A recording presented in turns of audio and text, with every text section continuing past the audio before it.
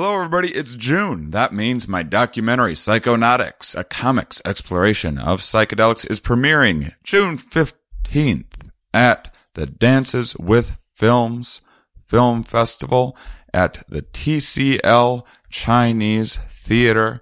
Guys, I am so excited. It's Friday, June 15th at 5 p.m. You don't even need a whole festival pass. Tickets are just $15 if you just want to catch my documentary.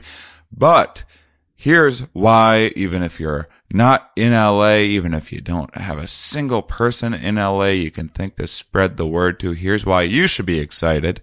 This will hopefully lead to distribution, so you'll get to see the documentary. So thank you for helping spread the word for that. But that also means that we're doing 2 Here We Are podcast episodes this week about psychedelic research. So, and actually today's episode is the longest Here We Are podcast episode in the history of the show. That's how fun and interesting and free flowing the conversation was. You guys are going to love today's episode.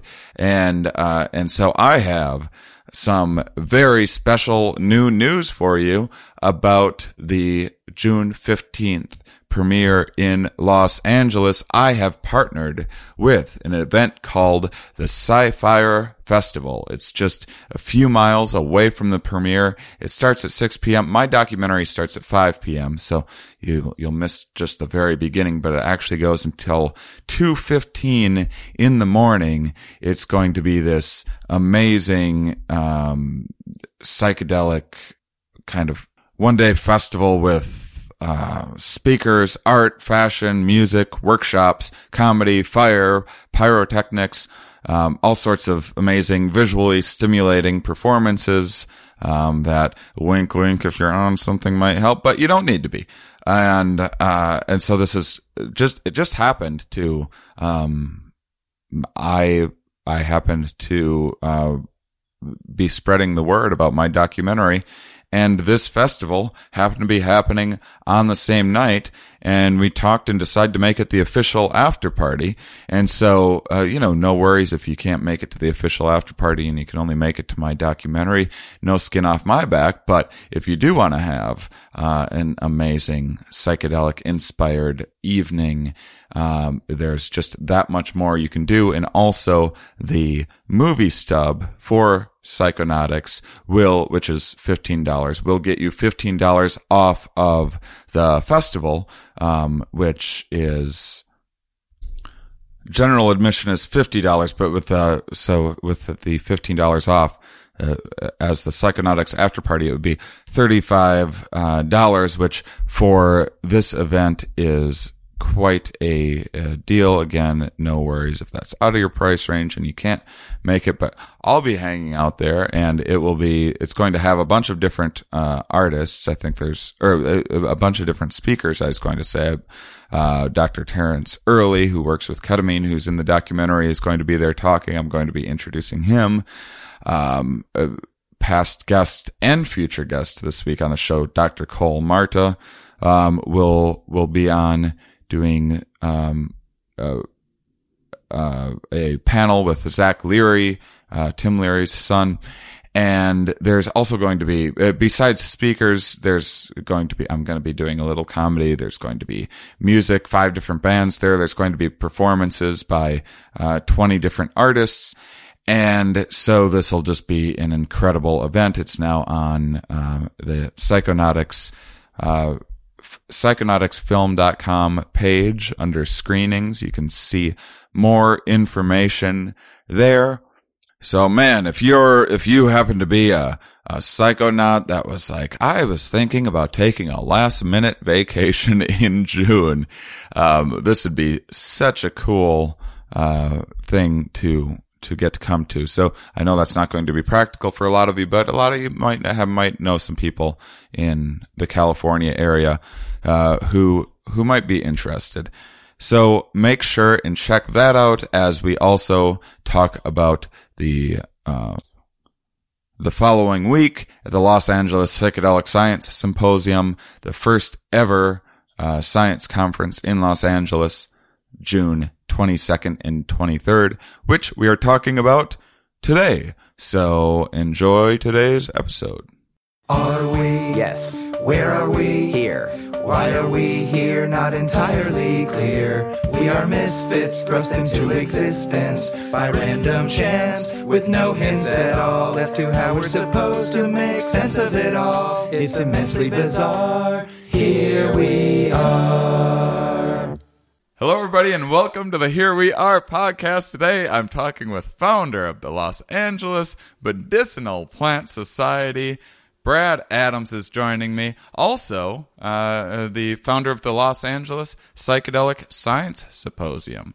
So, hello, Brad. Thanks for joining me. Thank you. Thanks for having me. What an odd, wonderful world psychedelics is, because there's all sorts of you start planning psychedelic events and getting involved with different organizations and whatnot, and instantly all sorts of odd, synchronistic or coincidental or whatever events just start happening. The wonderful serendipity just starts popping up in your life all the time. And I had been to one of the LAMPS meetings, the Los Angeles Medicinal Plant Society meetings. My friend Cole Marta, who's been on the show a couple times before and is going to be on again this week, brought me and had a lovely, interesting time at the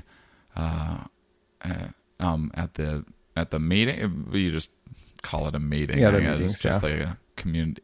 And so I reached out to you guys, or someone put me in touch. I forget how. I just started spreading the word about the documentary, which is coming out on the 15th. And lo and behold, there's a whole Los Angeles Psychedelic Science Symposium happening the weekend afterwards. And I was like, hey, I don't have any plans. I can stick around and be in town for that. And so we started talking, and we're kind of working together a little bit. And I guess I'm going to be doing a little something we don't totally know what yet. Do we know what I'm doing? We know some of the things you're doing, yeah. Yeah, we're going to be showing a little bit of my documentary, and You're moderating the panel. Moderating a panel. And what's the panel that I'm moderating? It's called Help by the Medicine, and it's people who have gained some sort of relief from some major trauma or disease or something using psychedelic medicines. So. Okay. It's going to be a good one. Yeah, that sounds fantastic. And I obviously have not started preparing yet, but I will. But all this just came together last minute in just such a wonderful way. And now here I am having you on the podcast too. And I'm so excited. I looked into some of your work and watched a couple of talks on YouTube. And this is going to be a terrific conversation.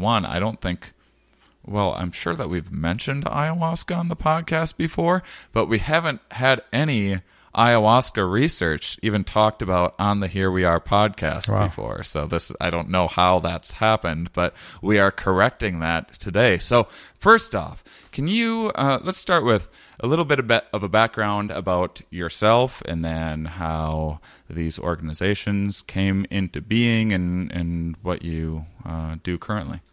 Sure. First off, before I forget, I want to mention that Cole Marta will be at the LAPS conference as well. He's going to be on the end of the panel. So if you like his work, be sure to come for that. He's going to be talking about the newest MDMA research with the things he's doing with MAPS. So it's going to be exciting stuff. Cole's great. Yeah, he's awesome. Yeah, so I founded the LAMPS group probably almost 2.5 years ago, and it was after I did the 920 talk at the Aware Project with that Ashley Booth started. And you know Ashley pretty well. She's been on her at the Aware Project, and same as her. We noticed that there's not a lot going on in LA, which is very, very surprising, because Los Angeles is a major hub of the planet, and you'd think there'd be a lot more going on here, but lo and behold, there wasn't a lot going on. The Aware Project seemed to be one of the only games in town. So I decided why not start another group, maybe make it a little more sciencey, strictly sciencey, and talk about research. My main idea when I started it was to get people interested in doing research. And that kind of faded out. And now it's more getting guest speakers, talking about different medicines. Sometimes we'll just have a group discussion. People come talk whatever they want. So it's really blossomed into it took a life of its own, which is kind of beautiful. And it's growing in numbers slowly. It's started it out as a secret Facebook group, if there's any such thing as a secret Facebook group, but it's designated there. So, people, if they're worried about, their boss or someone surfing in, they won't see that they made some comment that, they like this research about ayahuasca, or they like this or that, another, so kept it that way. I've tried to make it more public, but, it got a little backlash. So it's kind of fun having it as a secret group, have a certain air of appeal to it. Well, how do people, join your secret Illuminati psychedelic cult? It's word of mouth. They have to have a friend bring them in, Really? Yeah. Because you can't just go in by yourself. You have to have someone recommend you, and I have to approve you. And part of the reason why we started that way was there's certain people in the community that I didn't want in the group. I won't go into that, but you probably can understand that. Well, it's Ashley's hippie crap, isn't it? Trying to get rid of that. No, Ashley's such a wonderful person, so I thought that would be fun to give her a gentle ribbing. But so there's. Let's touch on that so people actually do know. There's people that are potentially a little reckless out there in the psychedelic community, and perhaps not going about things in the most legitimate ways. Is that? Yeah, that's part of it. I mean, there's a lot of different ways people are misbehaving in the field, and the people I'm trying to keep out, people I've run into who've caused a lot of problems. Fred. It's Fred. No, it's not Fred. I'm not going to name names. I'm just going to keep on saying random names until But, and I haven't seen this one particular person, but he's caused problems throughout the community. So I definitely, wanted to keep him out. And it's not a foolproof system. Of course, get some people in there that cause problems. But so far, it's so good. We haven't had any problems. No people that I had to kick out of the group. I infiltrated your group. So quite easily. So you might want pretty loose in our criteria. You might want to up the security around there. You're letting some ridiculous comedian in. Yeah. So what's your background? My background is in psychology. I started out pre-med, but pretty quickly changed over to psychology. My work has been mainly in research, so I haven't really been doing anything clinically that way. Although I see in the future that might change, but especially with all the things opening with psychedelics, it would be amazing to work with people that way. It's just revolutionized psychiatry and psychology, and but for the most part, it's been research based. And right now, my day job, I'm working in medical research. So all this stuff is pretty much on the side. It's like a side interest of mine, and which really didn't start blossoming until maybe 4 or 5 years ago. It really took off. But yeah, is it something that you think you'd make the transition into exploring more? I started doing a show about psychedelics, being like, oh, here's just like this one-off thing. I like doing themed shows, and I was not involved in the psychedelic communities or anything like that. And then when I started meeting all of these wonderful people and like Ashley, and getting in MAPS and getting involved with all these people, I was like, oh man, this is such a special group of people doing such amazing work. And it's kind of sucked me in more than I ever imagined.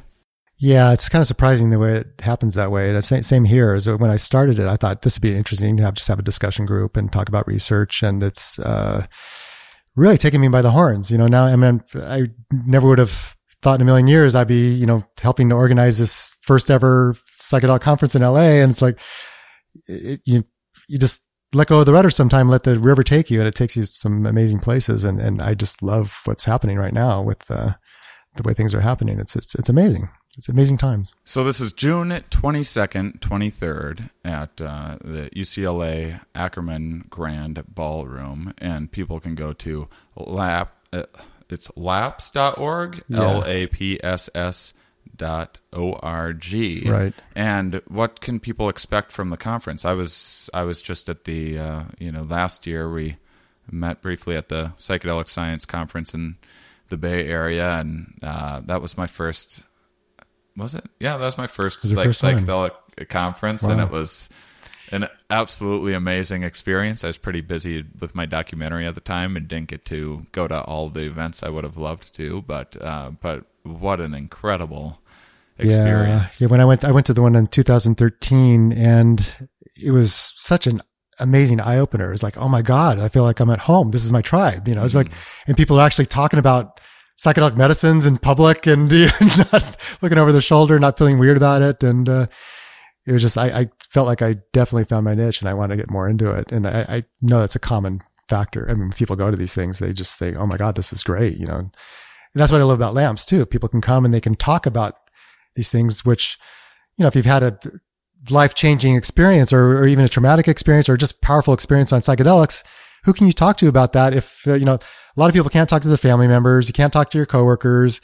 And if you don't have friends who've ventured in there, then who do you talk to about that? So it's great to have these forums. And so, MAPS is one of the better ones because they had, how many thousands, 3,500 or so people show up for that. It's just so many people, so many different talks and you get to meet the bigwigs in the field that you've only read about. And people are, for the most part, extremely, extremely nice and accessible in this community, I've found.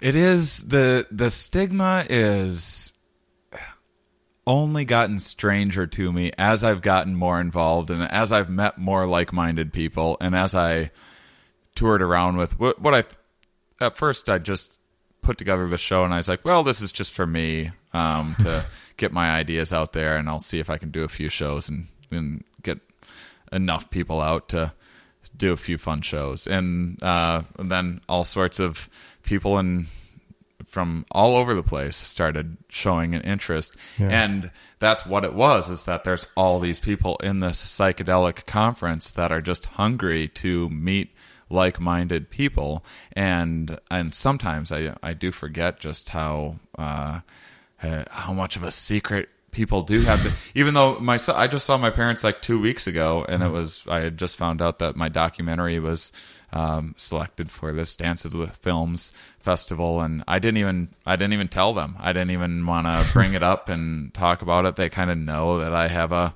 documentary about psychedelics. I say as little about it as possible. I've tried having little bits of conversation with them.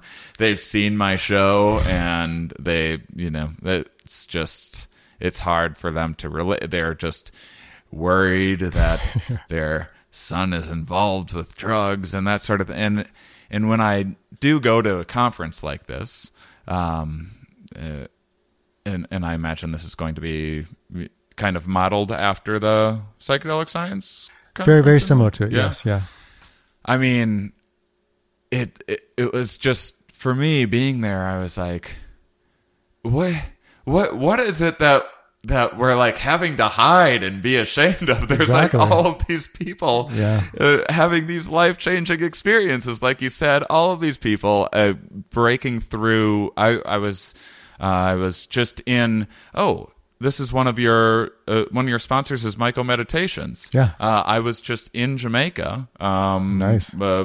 A month ago with Eric Osborne, and a bunch of listeners came out too, and some people having their first experience, and there was even some guy that was like worked for an oil company and was like very straight-laced and had heard about psilocybin and like the Wall Street Journal or whatever it might be. And so, and the word is getting out there, but to see people that were, and not everyone necessarily had the most life-changing experience, but I think most people certainly did. And there's people that have like tried everything under the sun and gone the standard route and, followed all the doctor recommended things and just nothing has worked for them, and then they go to a retreat like that, or we're going to be talking about ayahuasca on the podcast today, and all of a sudden everything, and I don't want to oversell things, and it's not a magic bullet, blah blah blah, But the idea that there are people finding so much help and so much relief in this thing that we still have to be like, oh, I got to be very careful who finds out about this. It's so sad. Yeah, but times are changing. You see, I remember even years ago seeing things on Fox News of all places, and CNN, and and now with Michael Pollan's book coming out and getting more mainstream, it's really percolating out. So it's exciting times, and that's why I'm really excited about these conferences like the MAPS conference and LAPS, is that people can see that it's not a bunch of hippy dippy stuff. It's like this is real science. It's, double blind controlled, the gold standard stuff. And with the rigorous controls, they're finding amazing uses for these compounds, which is mind boggling when you look at it. And that's why when people are resistant to it, if I just say, well, just, take a look at some of the real science about it. And then maybe they'll change your mind, because there's such a conception they have based on their past and all the scare tactics and whatnot they've been exposed to, that it takes a lot to kind of break through that paradigm in their mind and have them see that, oh, well, maybe, there's something more to this than people jumping out of buildings, or all the scare tactics and the hype. And so, I couldn't believe it myself, how judgmental even I was. I've been doing psychedelics for 22 years now or something like that. Mm-hmm. They've been incredible in my life, and I started doing my show and touring around, and especially it was very hard for me to get booked at clubs, even find a venue to have the show at early on at first. Like traditional comedy clubs especially were reluctant to book it, but I even myself expected to see a lot more like tie-dye and dreadlocks and everything. And by the way, like my girlfriend's a hippie. A lot of my best friends are hippies. I just like making fun of hippies, mostly because they have a good sense of humor and don't mind. Yeah. So there's, let's not be so judgmental about hippies anyway, but it is, the kind of idea that comes into people's heads when you hear about a psychedelic user is like the cliche 60s, like grungy hippie thing. And the people that come out to my shows, I mean, there's a little bit of that. And usually it's just like someone found their old, Grateful Dead shirt that they haven't worn in 15 years or whatever for my show. But this is, very intelligent people with good jobs and families and everything else. I mean, and now the way things, everyone's hearing about microdosing in Silicon Valley. These are the leaders of the future, and the people creating all these technological advances that are doing psychedelics as well. So it's definitely breaking down some barriers. Yeah, that was one of the surprises when I first went to MAPS is, didn't know quite what to expect, but you see all these people who look like they could be at a accounting meeting or something. Mm-hmm.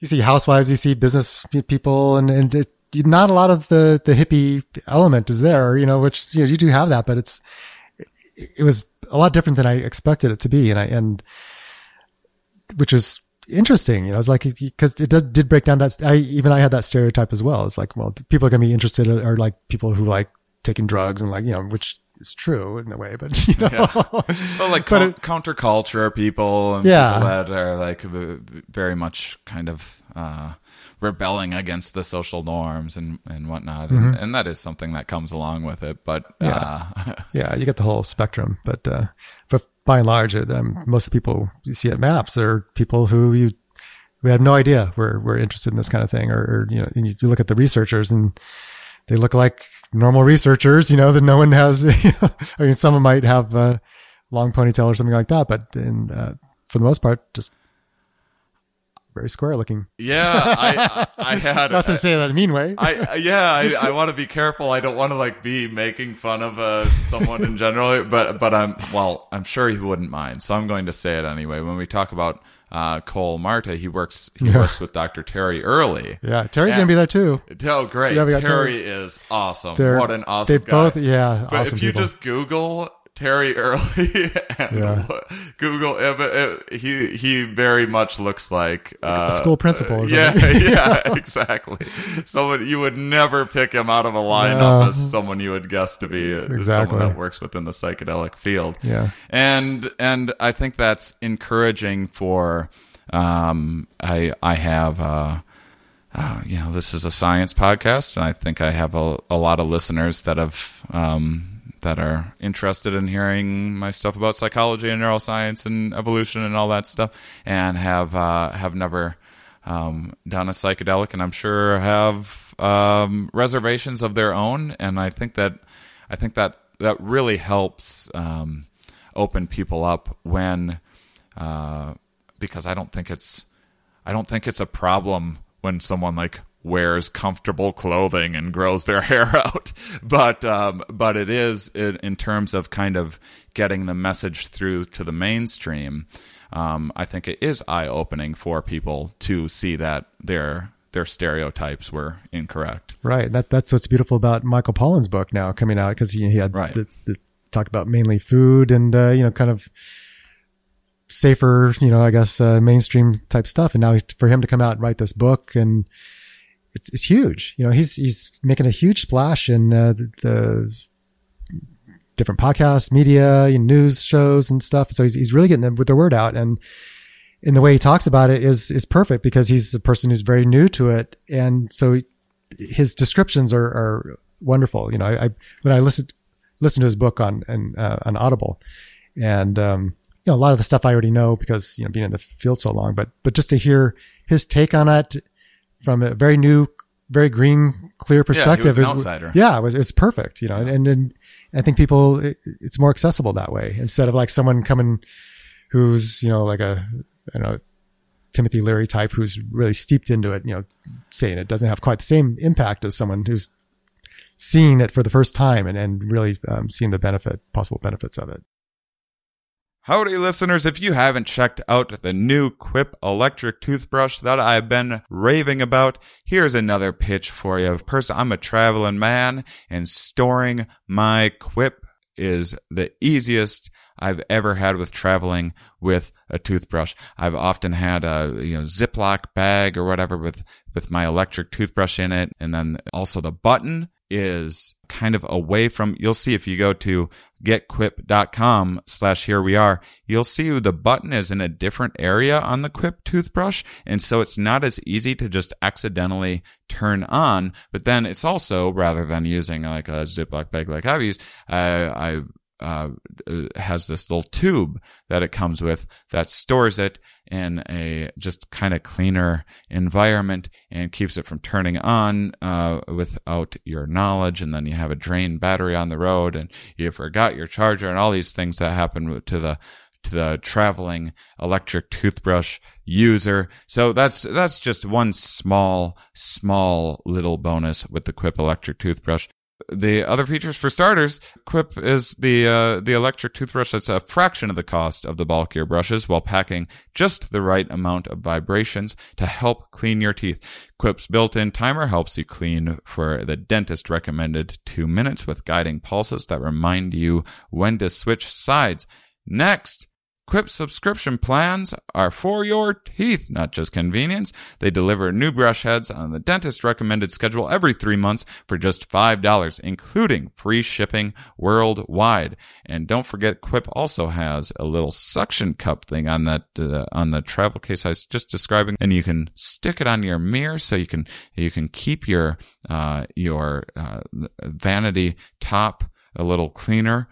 At home, like I always have my old electric toothbrushes were always falling over, and I'm a germaphobe. Then the brush is touching the top, and it drives me. Now my Quip is just nestled, and it's a little cozy on my mirror. It's fantastic. And finally, everyone loves Quip. They were on Oprah's O List, named one of Time's best inventions, and the first subscription electric toothbrush accepted by the American Dental Association. Plus, they're backed by a network of over 20,000 dentists and hygienists, and hundreds of thousands of happy brushers use Quip every day.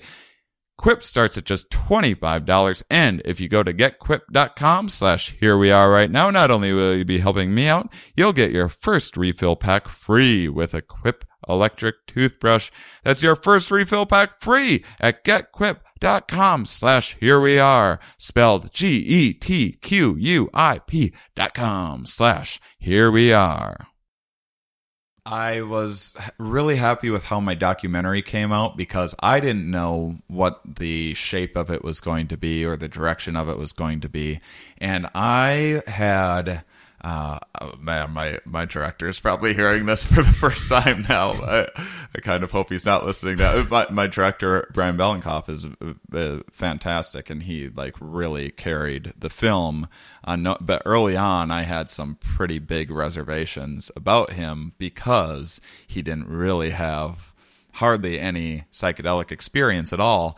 And I throughout the filming had some very like grand and like manic ideas of how to like really capture exactly what the psychedelic looks like and feels like, and you know, the kind of really bringing people through the different like I had ideas of at one point where we were going to like set up a green screen and explore the different wormholes of your mind that you could go into during a particular trip or whatever.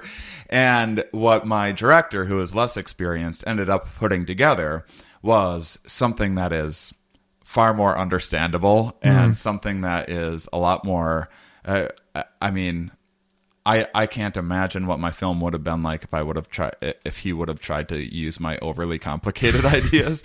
But we ended up making something nice and accessible that I think most people can understand.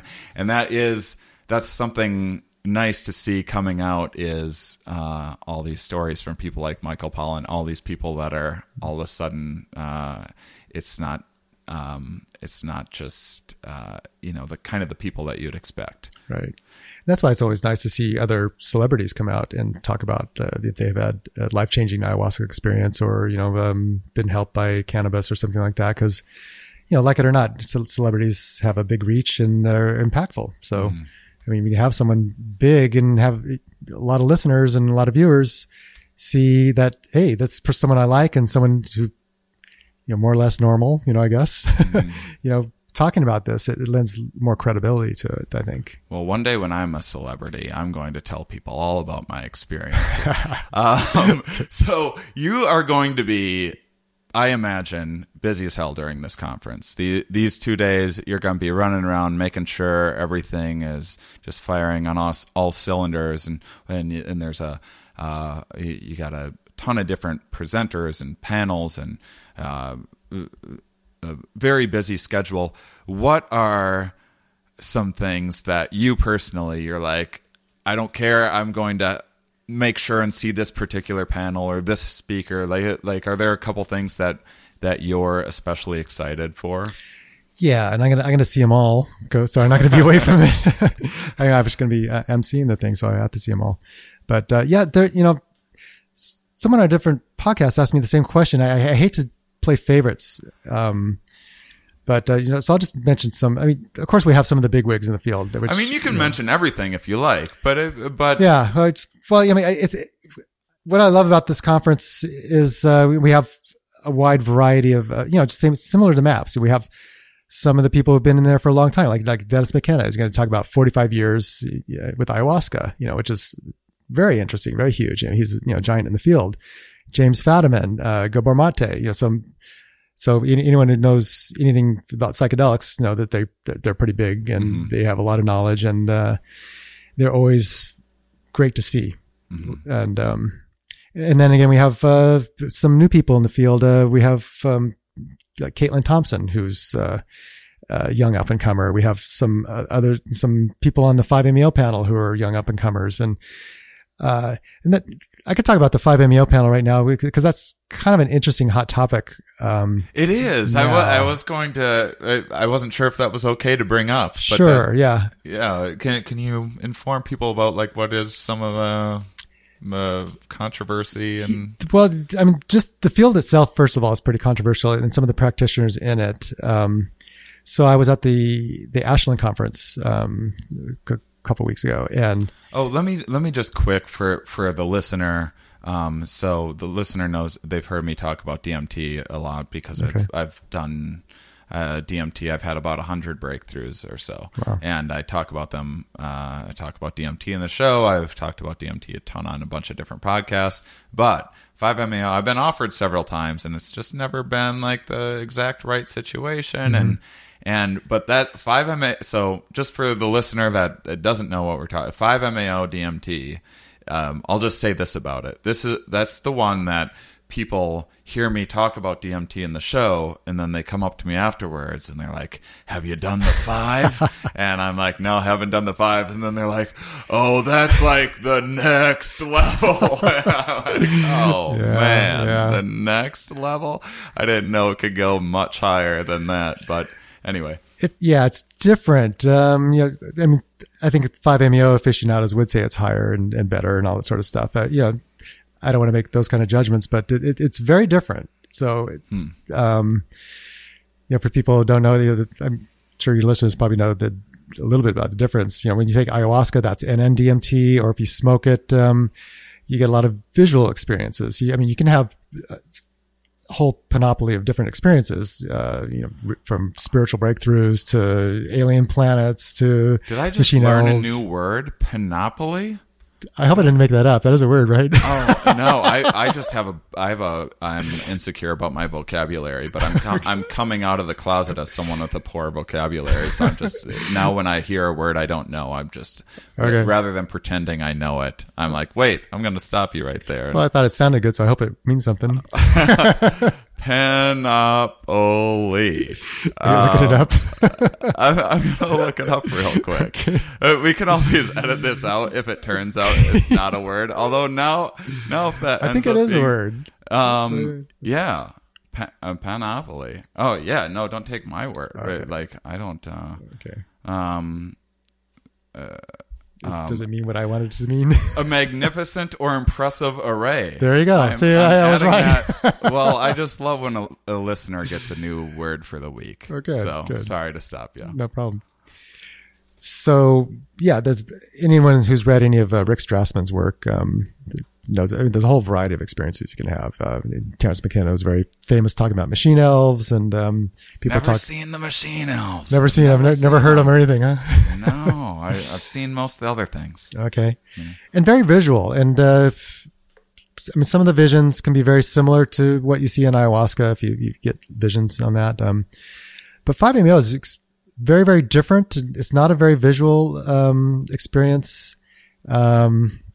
You can have visuals, of course, but that's not the highlight of the experience. It's more of a what I like to done with the right way and getting to where you want to go. It induces a mystical experience pretty reliably in people who are can do that. Again, not everyone does that, and some people can have very tough experiences. It's not something to be trifled with either, because I've heard experiences of people being kind of knocked for a loop for months and months. And these are people who did not have schizophrenia in their background or anything like that. They weren't pre-psychotic, so it's not something to be taken lightly. But when it works the way it's supposed to, it's life changing. And I think Ashley Booth has been pretty open with her experiences and how that changed her life. And I've heard from more than one person who went into the experience as an atheist and came out not an atheist. So it's. Ashley has. I really need to. Oh, Ashley's coming on this podcast. I'm getting her later this month. But she was a marine biologist and everything. And I think when I've talked to her, well, I shouldn't even say before I have her on, but I think she used to be a little toward the skeptical side and had. Well, she was an atheist. Yeah. So and by the way, she'll be at LAPS as well at the MDMA panel. Good. Yeah, she's awesome. And so the very different experiences. So this 5-MeO panel, and I don't know how much you want to get into this, but there's several practitioners. Every practitioner has their own way of administering the medicine, and there's a lot of disagreement on that. And so one of the more controversial characters out there right now is Octavio Redick from Mexico, and he administers toad medicine, from the Sonoran Desert toad. And he's pretty open about his techniques. Like there's things on the internet you can see. You can go in there right now and get his name, and you can see him doing these controversial techniques. Everything from using a taser to get someone to stand up, to take more medicine, or pouring water down someone's mouth just to get him to start breathing again. Or like one time it looked like he was kicking someone in the nuts. So it's just a part of the process. Yeah. Man. Yeah. So, when I first saw, I saw a thread on Facebook about this, and people were immediately kind of, coming down on him, condemning him. And so, but my first reaction was like, well, I would like to hear his rationale for that, because is this something like where he's thinking like he's like a Zen Roshi beating someone with a stick, like when you're, in Zen meditation, sometimes, the Roshi or priest or whatever will come around and, with your permission, will hit you with the stick to kind of, make you more alert. I thought, well, is that what's going on here? So anyway, Martin invited him. Don't sign the "you can kick my balls" waiver when you. No, but in my thing is like, that's the only time you should kick someone in the balls. If they do sign that waiver, it should be informed consent, and I think that's where he's getting a lot of hot waters, because it seems like, I think for some of these people, he might have had advanced conversations about these kind of things, but, for the most part, no, I don't think, he could correct me if I'm wrong, but I don't think he got permission from this guy. Right. Like, can I tase you in your ass if you don't stand up, or you don't, yeah, do what I think is best for you? And, that's very touchy when you get in that situation where you think, I know what's best for you and I'm going to do it, whether or not it's against your will. I can't think of any other field where that's okay. Certainly, psychology where I'm from, that's extremely not okay. Right. It's informed consent is, in medical research, everything that's a cornerstone of the whole thing. You got to let people know what they're getting into and not deviate from that in ways that might cause them harm. And then that's a whole nother thing I'm not going to get into. Like, were these people harmed or not? Some of these people might have come out better for it, but I don't know. I know it's rumored that some people have died during ceremonies with him, and I don't know the circumstance of that, so I won't talk too much about that. But so anyway, it's pretty clear I was not going to invite him to this conference. This is coming out of the blocks, first ever in Los Angeles, and I wanted to have it, kind of, that seemed like a further down the road thing, if ever, having someone like that, that controversial. But, Martin had him on, in the panel, and I thought, well, that'll be interesting, and maybe he'll get a chance to talk about, some of these practices and give his rationale for doing that.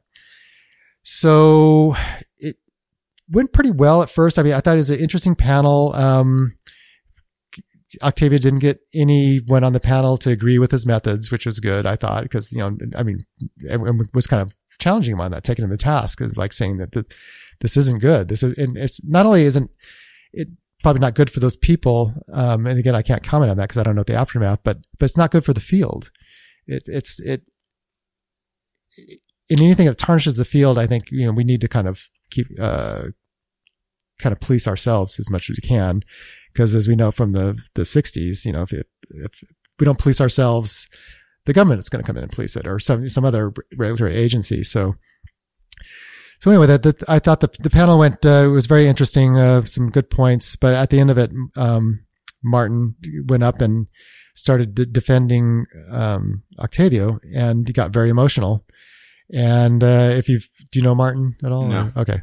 So you can see he was at Lamps one time, and I love Martin. I'll just come out. I'll just say I love Martin. I think he's great. I don't agree 100% with everything he does, but I think he's onto something. He has his voice is a valuable asset to the field. So and every time at his conference, he does tend to get emotional. It's usually like in a just feeling overwhelmed by the joy of it, or just But this time he was overwhelmed by kind of the anger that for the way things have happened with Octavio and all the Octavio bashing and people saying pretty mean things on Facebook. And I don't know how much time you spend on Facebook, but sometimes these groups can get rather contentious, and it's a free for all witch hunt types sometimes. And he ended up saying some bad words, and he kind of lost it a little bit. He had a little tantrum, just put it that way. And he's gotten so much flack for that. And I think rightly so to a degree. I think, everyone has the right to be unfiltered and say whatever they want to say, but you also then have to take responsibility for that. And unless you're a stand-up comedian, I had a tantrum on stage last weekend, okay. So it's like you get carte blanche for that kind of thing. That's fine. Yeah. But for him, being an author in the field, kind of an authority, and just that kind of behavior just is excessive. I think I think it kind of backfired on him, and so fast forward now, he's going to be on the panel with 3 other people, James Orrock, Raphael Lanceletta, and Annie Ortiz. And so, but meanwhile, I've been getting a lot of questions from people in the community and about, well, what do I think of what happened? So, and it kind of feeling like a pressure of, I don't know, like, should I even have him there type thing? So I felt like, well, this is serious. I need to take this seriously, and I need to kind of come down hard on this, and because this cannot happen at this conference. I'm not going to let this happen. So, just having conversations with them, just making sure that this is a civil discourse. Because James Orrock, I don't know if you've had him on the show or if you know who he is. He wrote Tryptamine Palace, and brilliant guy, and another very strong personality, and him and Martin don't see eye to eye on the techniques and stuff. And so, which is fine. I was thinking, well, that's why I was kind of excited about this panel. I want to see, like them talking about it and just get some civil discourse, but made it very clear there's not to be any escalation, like this. It's civil, and there's not going to be name calling. There's not going to be anything that's, even questionable that way. So with that all being said, that's still one of the panels that I'm really excited about, because it's an extremely important compound, and it's kind of a new kid on the block, really. Like, these other ones have been around for a longer period of time, and 5-MeO doesn't have a lot of research behind it. I was hoping to originally have someone talk about the research on that, and they had to pull out, unfortunately. So the 2 people on the panel are involved with research, so want to get that in there. But so it's a well-rounded panel, and we're going to get a lot of different perspectives on it. The scientific perspective, Martin's perspective, which is very unique and very Martin, and James Orrock's perspective, who's another authority in the field, who's written one of the best books on it. So I think it's gonna be exciting as long as we can all behave ourselves and act civilly. Well, I'm glad that I asked, and I'm glad that you shared that, because that that just goes to show you that psychedelics are just endlessly fascinating. I would have never even thought, like, are there any rivalries that anyone's going to want to catch? Rivalries galore, and you just have to watch some Vice programs. They've had Dr. Jerry on there, who's another practitioner in the field, who's kind of in hot water right now for some of his practices. And so it's an interesting time. I've heard people talk about psychedelics now as being kind of like the Wild West, and it's kind of a cliche, but it's actually has some merit to it. We're still trying to fill out the borders and what's the right path, and police ourselves with this. And well, this is the importance of people doing their research and figuring out as much as they can. And I mean, it's a good lesson for me too, because when I was in Jamaica, I'm doing another retreat with Eric Osborne in December, I think 1st through 9th or something like that. That's it. I'll probably abandon my practice. I was giving everyone, I call them cosmic wedgies, I give everyone wedgies while they're on mushrooms, and kind of breaks them through to the other. But now that I hear that's your Zen Roshi stick, huh? Yeah. Now that I hear that story, I'm like, maybe that was a controversial practice. That's a little less painful than the taser, I think, but still kind of questionable. So, man, I feel like Is it okay if we go a little long on this Sure. conversation? Yeah. Do you have do we have a hard out or anything? Yeah. I feel like we have so much to talk about because we haven't even gotten to your research yet, which I have no idea how long this is going to take because it's fascinating. Do you want me to talk a little bit more about LAPS? Yeah. Do that. Absolutely.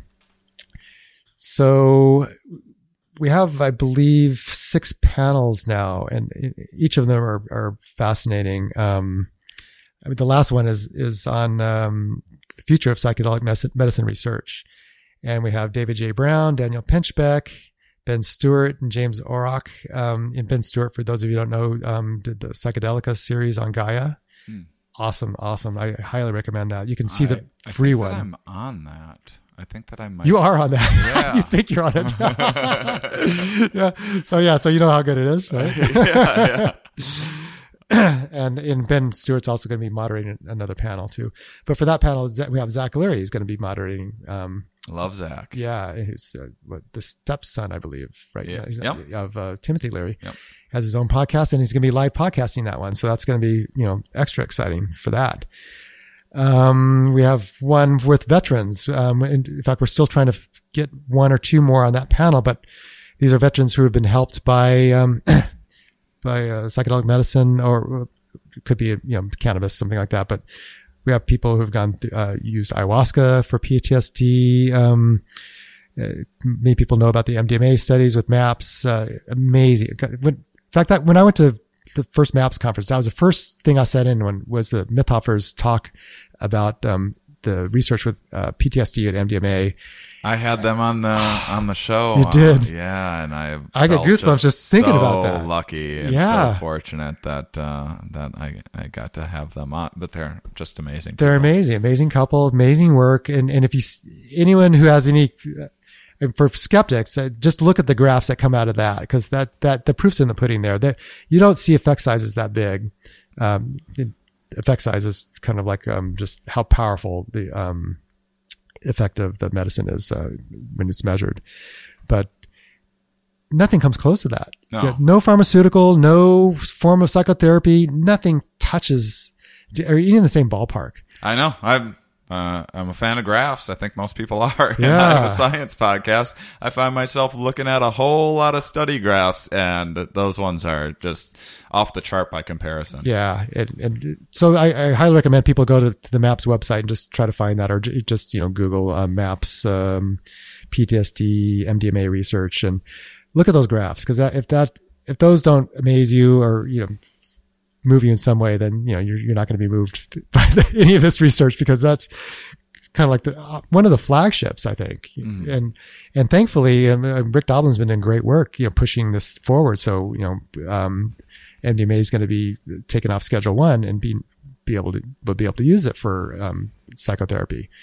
And, rightly so, because, 22 vets a day killing themselves, it's, and just, PTSD is rampant in our society, and there's not a lot of good treatments for it. I mean, even let's forget about PTSD for a moment. I mean, what a amazing substance. Yeah. Anyway, even if you don't have PTSD, I just had some I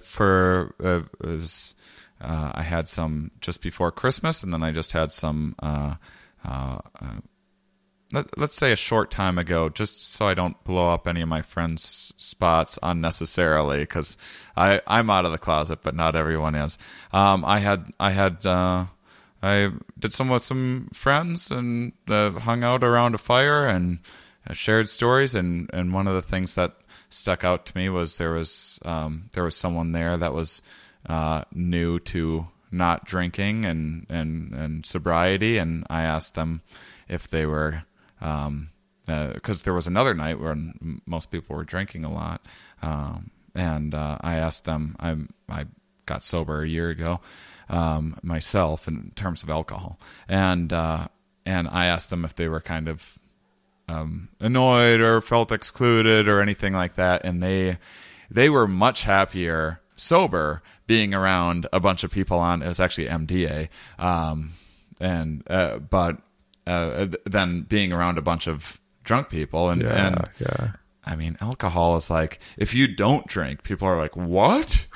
I mean, I'm from Wisconsin. If I tell people like, oh, alcohol just kind of stopped making me happy after a while, they'll be like, well, did you try drinking more of it? Like, yeah, I something tried stronger. that. And so it's just, and this is something that, I mean, most people that are using it, quote unquote, regularly that I know, that's like 4 times a year, maybe. I would say is like pretty regular. Whereas a lot of people are drinking many times a week. Some people like me every day. Yeah. When I was a drinker, and so even it's so nice when we have veterans and victims of sexual abuse that are treatment resistant, have tried everything else, and then they stumble across this thing, which for many of them is really a life-changing miracle. But let's not forget that they're tremendously therapeutic for lots of people. Exactly. I was exploring old. I was reminiscing of. I had out of the blue, everyone was doing little weird little talents they have, and I did my. I can do a little hand whistle thing, and then I started exploring how I learned that, and it was I used to tape David Letterman every day, and I'd watch it every day, and he would start each show with that, and then I just started exploring like my childhood influences and how I turned into a comedian and all of that, and it wasn't like some exploring some childhood trauma or something like that. It was this interesting nostalgic look back and thinking about like all of the things that happened in my life to bring me to this place, and it was just this beautiful moment that I mean, to deny people of that just is it's a crime. Yeah, it's an amazing compound. There's so many different applications for it. With the way research goes is these kind of things is it's easier to get research for conditions that are hard to treat. There aren't very good treatments for. So that's why I think, start with PTSD and stuff, but you're certainly right. There's, most people I think could get, who are open to it and should to it, can get a lot from it. Mm-hmm. I know when I first talked to Charles Grob about doing research on stuff, he was saying, I think they first considered using MDMA. Charlie's research with psilocybin and people with cancer near the end of their life. I've heard of it, but just briefly, can you explain for the listener? Yeah. Get me back on track if I get too much, because it's a fascinating thing. Good luck. My mind's all over the place too. We're all over the place with this. Yeah. But so they were looking for do research with people with stage 4 cancer and with severe death anxiety, like existential death anxiety. And the first thought about MDMA, because as you know, MDMA is very heart opening. It's a very wonderful, warm feeling. And so, like for someone who's in the throes of anxiety over their cancer and their impending death, they thought this might be a good thing. But for reasons of cardiotoxicity and the drug dependency, which for me I thought sounded kind of weird. The person's dying and they're worried about this toxicity, but I understand it. But it's just thought I'd throw that in there. So they thought they'd use something safer with a safer profile. And, so psilocybin is extremely safe. There's our risks for it. Most of them are, more psychological and transitory fear and stuff like that. But in terms of physical toxicity, it's extremely safe. So they went with that instead and got nothing short of just really amazing results. And this was a pilot study. I think they had about 12 people. And if anyone interested in that, just look it up. And they have YouTubes online for people who have gone through it. There's this one woman who was an attorney. She had a 5-year, I think, certain amount of time she was supposed to live, and she exceeded that amount of time. And then she developed the anxiety, which is kind of interesting. But just really crippling anxiety is like, not being able to make plans, like I'm still going to be alive, and just, which is understandable in that situation. And her transformation was I never thought about that before. That's such a depressing thought. Like not being able to make plans because you don't know. Yeah. I was like, well, we're going to go to see grandma. We go, oh, well, it's right. For her too, I'm sure there's probably a threshold where that started happening. And so long story short, when she went through that, it was just transforming. She was able to, the anxiety went down, depression went down. She was able to enjoy the present moment, cause you can imagine being in that thing. You might have regrets about the past. You're just thinking about all the time, or just, thinking about the fear of death. But here she was able to spend the remaining time with her husband, which, just beautiful. Everyone should have that opportunity, and I think we're heading that way eventually, and on the heels of that, Johns Hopkins and NYU had studies on this as well. They got bigger population, different criteria, different, stronger dose of psilocybin and stuff, and very similar results, if not more impressive. Just amazing stuff. In fact, at LAPS, we're going to have, as you know, you're going to be in part of the documentary film night. One of the documentaries we're doing is Psilocybin: A New Understanding, and for those of you who haven't seen it, I think it's you can see it for free and just do a little searching for it. But amazing stuff. They interview these people who, I think all of them had stage 4 cancer, or and just the transformation is just amazing. It just often with one dose, one life-changing dose. They get, and going back to what I'm excited about this conference is, like, we're going to have people from Johns Hopkins and NYU talk about these studies and talk about psilocybin and mystical experiences.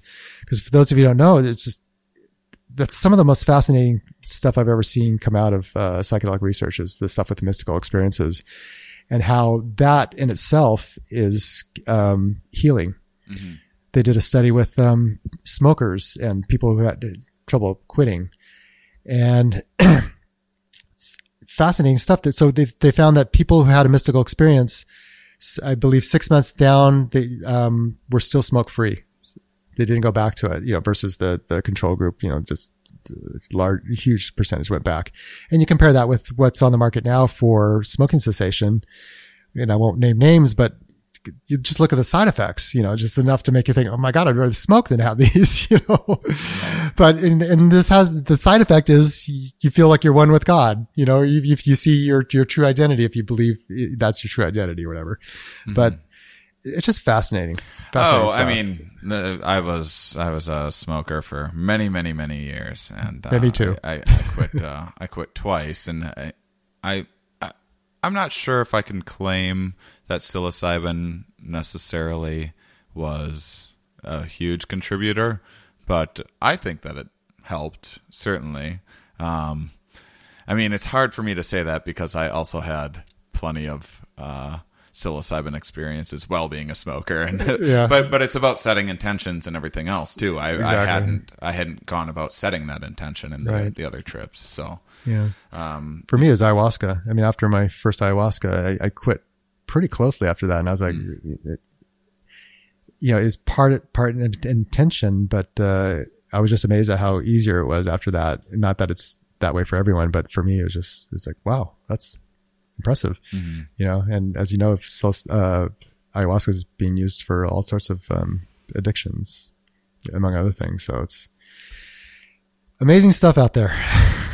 Well, I'm very excited to hear about your ayahuasca research. Can you talk a little bit about that? Sure.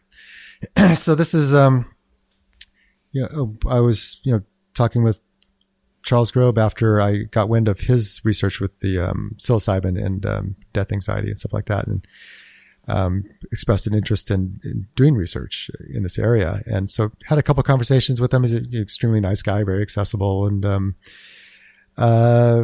so at one point, I had a conversation with him right around when I was turning 50. And for some reason, I thought, I wouldn't want to go to Peru and drink ayahuasca. It'd be kind of a neat thing to do, to celebrate. So, which I did, and it was life-changing. For a long time, even now, I sometimes think about my life as pre-ayahuasca and post-ayahuasca because it changed my life, in many, many ways. And so talking to Charlie about that is like, I'd love to do research with this. And we talk about possible ways of doing research in this country. And then we got, Dennis McKenna involved with the conversation too.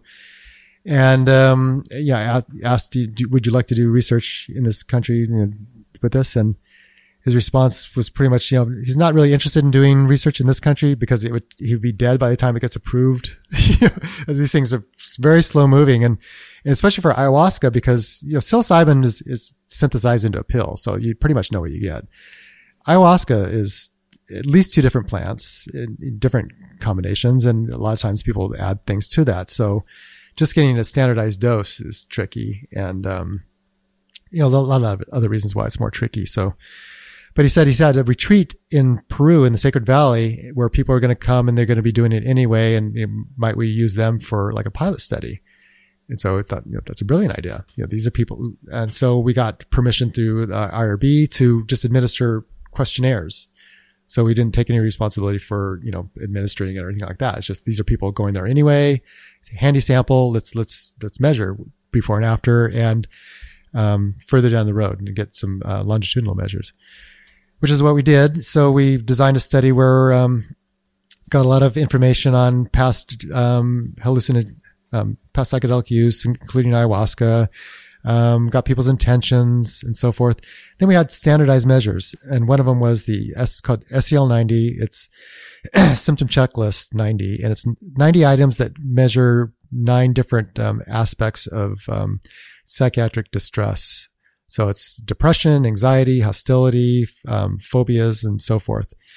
And we also threw in a measure for, an existential measure. And this is based on the work of Viktor Frankl, who many people know, was in a concentration camp during World War II and wrote a book, Man's Search for Meaning, which is, amazing piece of work, where you notice how people who tended to languish and die, just their sense of meaning, they didn't have that sense of meaning to carry them through. And people who survived were ones that had a sense of meaning and were able to hold on to that. Like, they didn't know if their family members were dead or they wanted to make sure that they lived so that this wouldn't happen again, stuff like that. But the people who languished and died just had an erosion of the meaning. So someone developed a questionnaire based on his work. And we used that and it measured, 6 different aspects of meaning. So one of them was just a sense of purpose. Like how much does your life have a sense of purpose? How much does your life have a sense of cohesion? Like it seems to make sense. And it's like, it seems to be, you look back on it. Yeah, there's a story there kind of thing. But one of the more interesting measures was, called death acceptance. And it could also be looked at in terms of like our fear of death. So I thought, well, that'd be interesting to look at as well. Cause another word for, ayahuasca is another name for it is, the vine of the dead, as well as, the other meanings. So what we did was we went down there, we, gave all these measures to people before any ayahuasca. And then, there are 3 different, ayahuasca ceremonies. And, then we took a post measure after the last ceremony. And that's where a lot of studies stop. And I'm glad we kept going with that because we got great data, like, 3 months after that and then 6 months after that. We have someone coming to, labs to give his research on, the fast acting quality of ayahuasca for depression, but they don't have longitudinal. So it's like, well, it's great. You get this drop in the depression, but does it last? Is it like psilocybin where it can last, 6 months longer, or is it more like ketamine where it can last longer, but on average it tends to last less long. So we wanted to see, how long does it last? Is it a flash in the pan where you need to keep redoing it, or is it something that has lasting effects? So, what we found was, first of all, with the psychiatric measures, very good news is that, across the board, all these measures seem to drop over time. And so for the pre and post tests, we found like significant drop in depression, hostility, and all these sort of things. And then, seeing the data roll in for the 3 month is kind of curious, like, oh my God, is it going to hold? Is it going to hold? of course, whatever happens, and that's the truth. But at the same time, it's hard not to think to show efficacy later down the road. And not only did it hold, but if you look at the graphs, there's also increased improvement over time. So like it goes down even further, like a huge drop in depression, for example. So at the post test, it goes down quite a ways, but then at 3 months, it goes down way even further than that. It's like, wow, that's really interesting. It's like, it's obviously not the medicine still being in the body doing something like, for like a Prozac or something where you need to take it and it's in your body always doing something, because the half-life of ayahuasca is not that long, obviously. So it's not that still doing that. So there's something else going on with that. Do you think that maybe it's, this is my personal take just from my own experiences, that it's just gives you the opportunity for just a little bit of a jump start of building a couple new good habits? You go down, you set this intention, you quit smoking or whatever, then you quit smoking, maybe you start exercising a little bit, maybe you start watching your diet a little bit more, and then it kind of just snowballs. I feel like I've had experiences that have done that for me. Yeah. I think you're right on with that. I think there's a couple different things, but I think that's one of the bigger ones. And I was thinking it'd be interesting to follow up with these people to see like, what changes did you make? And to see, was it due to these changes? Did they exercise more? Did they stop drinking alcohol? Did they stop eating junk food? Which is very common with people taking ayahuasca. Mm-hmm. They get more health conscious. They're able to see, sometimes, Mother Ayahuasca will show you. It's like, you keep going down this path. This is what's going to happen, Yeah. And, it might get scared straight a little bit. But, there's also probably some, biochemical changes that, are done, or maybe even structural changes. Maybe not for just, these 3 ceremonies, but there have been studies with, people, long-term users, and there are, changes in brain, activity and, structures. So, but for this particular study, you don't have that, most of these people, or I'd say at least half were newbies to ayahuasca. So, and I think it was a lot of lifestyle changes, but also just, epiphanies, just awakening up like, oh my God, I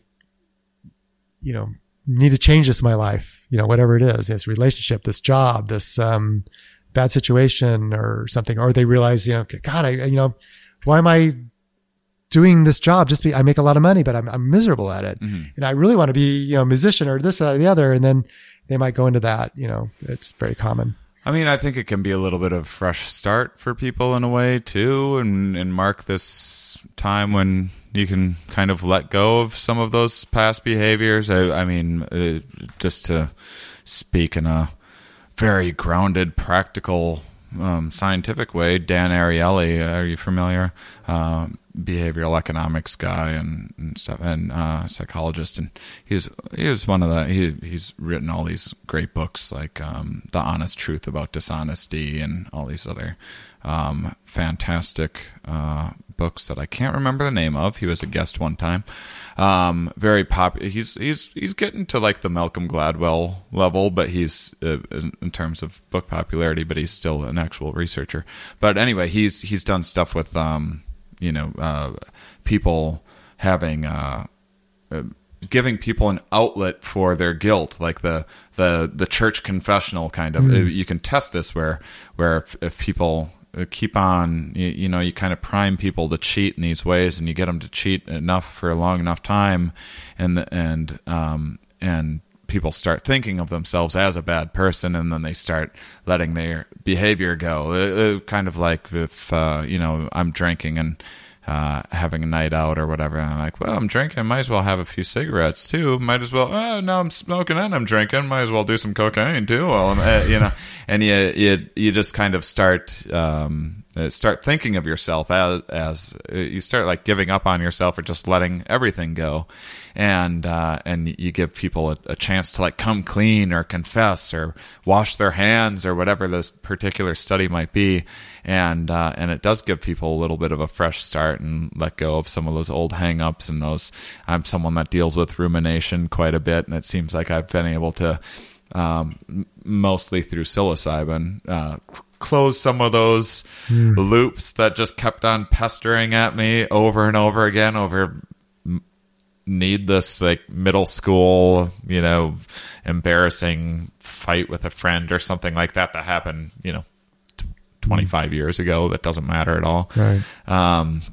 So, I mean, part of me wonders if there's some sort of like a milestone effect or something like that. I'm sure there is. Yeah. And as you're talking about it, I think, another thing that happened, the purging, I think a lot of people, it's been said you purge out your traumas, or, who knows how much of that's true, but I think there is some truth to it. I was very skeptical of that, and I had one of those experiences. The last time I did ayahuasca, which we should probably talk about, or it's going to drive the listener crazy, because I ended up having some mental health issues sometime afterwards.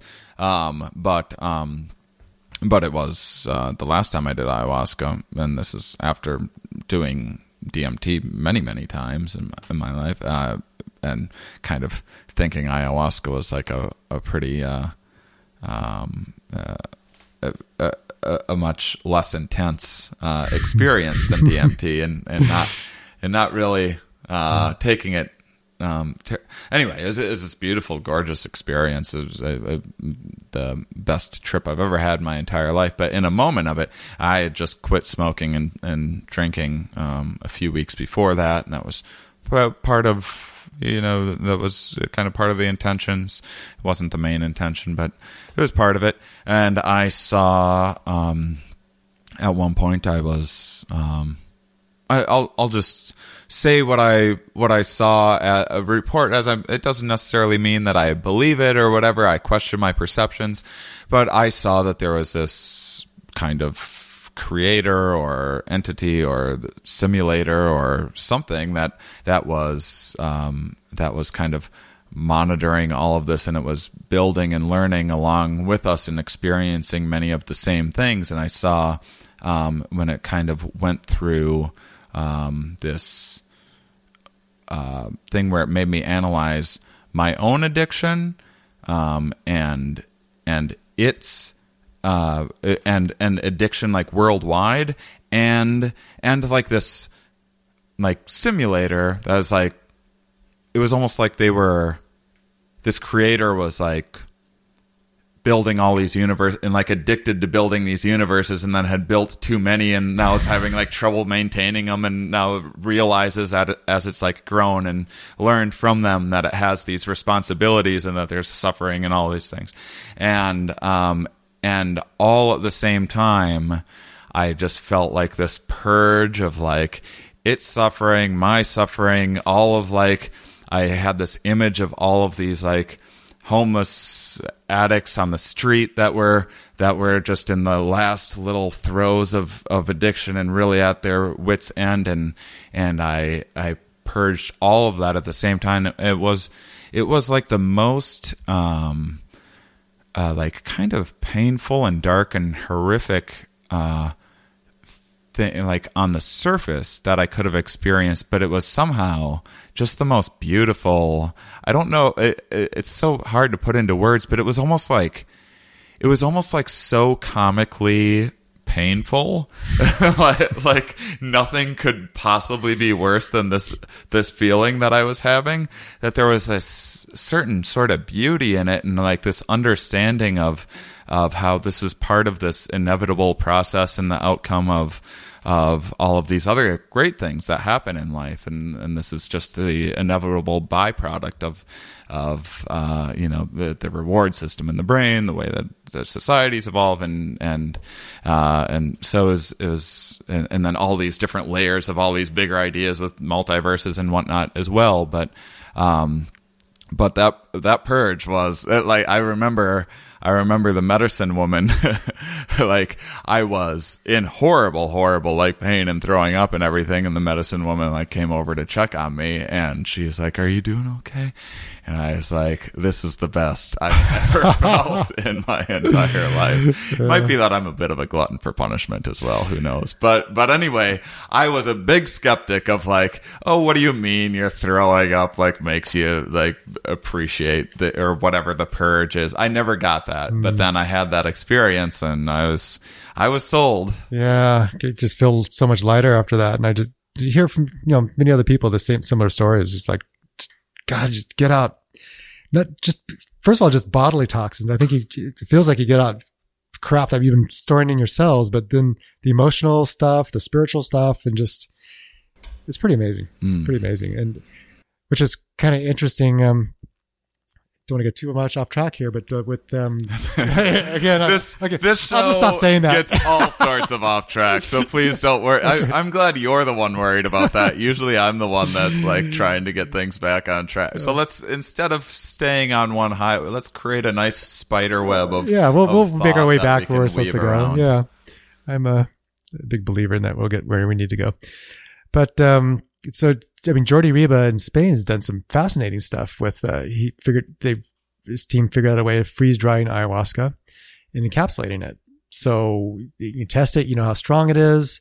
You can control the dose, and all sorts of good sciencey stuff, right? But for the research, it was in a very stale environment where they strip it of all its trappings. Like there's no Icaros, there's no shaman, there's and interestingly enough, even though there's just a taser in your ass. No taser, unless you sign the consent form for that. If you want that. But another thing they found also, which is interesting, and I'm not sure how to explain it, and I'm not sure anyone knows how, but there's no vomiting, no purging, because you're just taking out the water, so you think you still purge with that, but which I think is fascinating. I think my nerdy science part was thinking it'd be fascinating to do a study where you compare that mode versus like someone in the jungles of Peru, and see, does it make a difference? If with the depression and all that sort of stuff. I hope it does. I kind of think it does, but I'd be kind of sad if you figured out, we just need to put it in a pill. We're throwing up unnecessarily. Who knew? You don't need a shaman. You don't need all this sort of stuff. And, I my gut feeling is that's not true, that those elements are extremely powerful. There was, I had done ayahuasca 2 times before that. And the reason why I've done ayahuasca so few times was just because, my first 2 times that I did it were so mild, they were so disappointing, and I was like, I guess I must have just like burnt out like my I must have just raised the bar for my experience too much through doing DMT and mushrooms too many times. You couldn't have multiple cups. I kept on asking the guy the first time for more, and he kept on giving me like the tiniest little cup, and I was like, I don't know, man, I think you gotta give me more. I'm not like, it felt like a really lovely mushroom trip with more confidence, like less uncertainty. It was great. I liked it, but I was just like, it didn't seem worth all of the hubbub and the expense and the Icaros and the listening to 20 different people puking and stuff in a room. It didn't seem worth that to me until my third experience, and then all of the Icaros was creating all of these. I'm someone who doesn't normally talk about synchronicities, but it was creating I would have this vision of a thing watching over me, and I would like just feel like I needed to open my eyes right then. And right then, when I opened my eyes, it was like the medicine woman was walking by, like with a candle, and her shadow was just passing right over me at that time. And it was just like the timing of all of it was just absolutely perfect. Like there was no other way it could have gone. And so yeah, it made somewhat of a believer out of me. I'm still, it's been like a year now, and I'm kind of back to my cynical, skeptical self, as does always happen to me after you give me DMT and I'll come out of it raving about all the different dimensions I had just visited, but give me a couple weeks to think about it and think of some neuroscience like justifications for it, and I'll spin some fancy tale about what my brain was actually doing and how I misperceived the experience and all of that. But yeah, that it is, those experiences are very powerful. Yeah. Another thing I was thinking about in terms of the curative aspects is, have you ever had heard a voice, like the voice of ayahuasca, or any like teaching presence? Yeah, absolutely. I usually argue with it. Oh, yeah. I don't think that it's real, but then it's like pretty convincing. Yeah, and sometimes when I first heard the voice, the first time I did it, the first thing it said, I heard this. I didn't think it was weird. I think it was the voice said, "You're going to purge." And I remember arguing back up. No, I'm not going to purge. I don't feel nauseous. You go, "You're going to purge." Sure enough, like 2 seconds later, torrents of purging. And at that moment, I thought, this voice knows what it's talking about. Maybe I should listen to it. Yeah. Yeah. And it was, that's why they call it a teacher plant. Uh-huh. It's like, it's very wise. There's a wisdom to plants that we don't fully understand, but it's there and it's amazing. I know. I'm sick of arguing with the thing at this point. I'm like, well, no, it's not. Why it's not argue? getting me anywhere to argue, and it's not now. Now I'm not even being a good skeptic, because I'm not being skeptical of my own skepticism and my own in my own worldviews, and by just resisting these messages that, when I'm having the experiences, seem just as real and clear as anything else that I've ever, as real as this table that I'm looking at is right now, Yeah. And I just remember arguing with it, or like trying to rationalize or like hide or something like that. After a while, I was like, I can't hide from this thing, Right. and why would I want to? Because it seems benevolent. It seems like it wants to help, Right. She wants to help. And so I stopped doing that. It just went a lot easier. Yeah. And the lessons I got from that was just phenomenal. Yeah, me too. Just, it feels like, if you can use the word soul, it feels like the soul's back in remedial school, saying, learning the way things are and the way things, you have choices. You want to go down that path, that's what's going to happen. You want to go down this path, that's going to happen. And, it's people call ayahuasca a loving grandmother presence for a good reason, because I think she can be stern, she can spank you, and sometimes you deserve it. Sometimes that gets your attention. And, but for the most part, she wants what's good for you. Yeah. Sometimes it feels a lot more like remembering than it does learning to me. And that's what sometimes creeps me out. Yeah. Well, Richard Bach said, learning is just remembering what you already know, kind of thing. Yeah. So I kind of believe that. So I need to bring it up just because it comes up in my documentary, and now my listeners have heard a little bit of what I went through last year. But are there any studies out there with any triggering mental health issues or unmasking any like things that people were like predisposed for, or anything like that from? I don't know about studies, but that's the conventional wisdom is always, if you have schizophrenia, if you have any thought disorders, or if you even have like a close relative that has that, might put you in a danger zone for developing a psychosis, then it's strongly urged that you don't do it.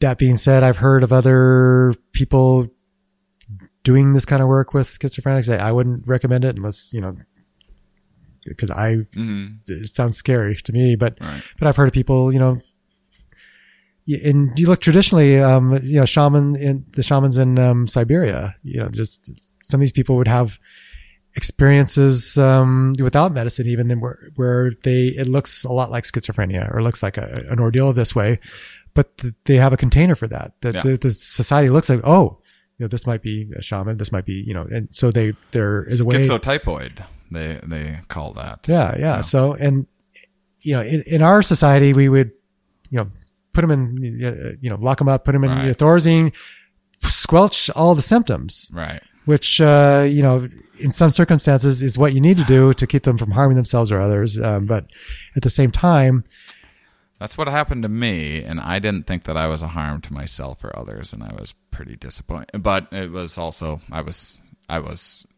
giving people a scare for sure. Yeah. I was getting pretty weird. But I wish things would have gone differently. I'm sure a lot of people, I'm sure my family that was really confused and didn't know what was going on, and my girlfriend wish it would have gone a different way as well. Yeah, it probably induced fear in them, and they didn't know what to do, and that you trust the medical establishment to know what to do. Right.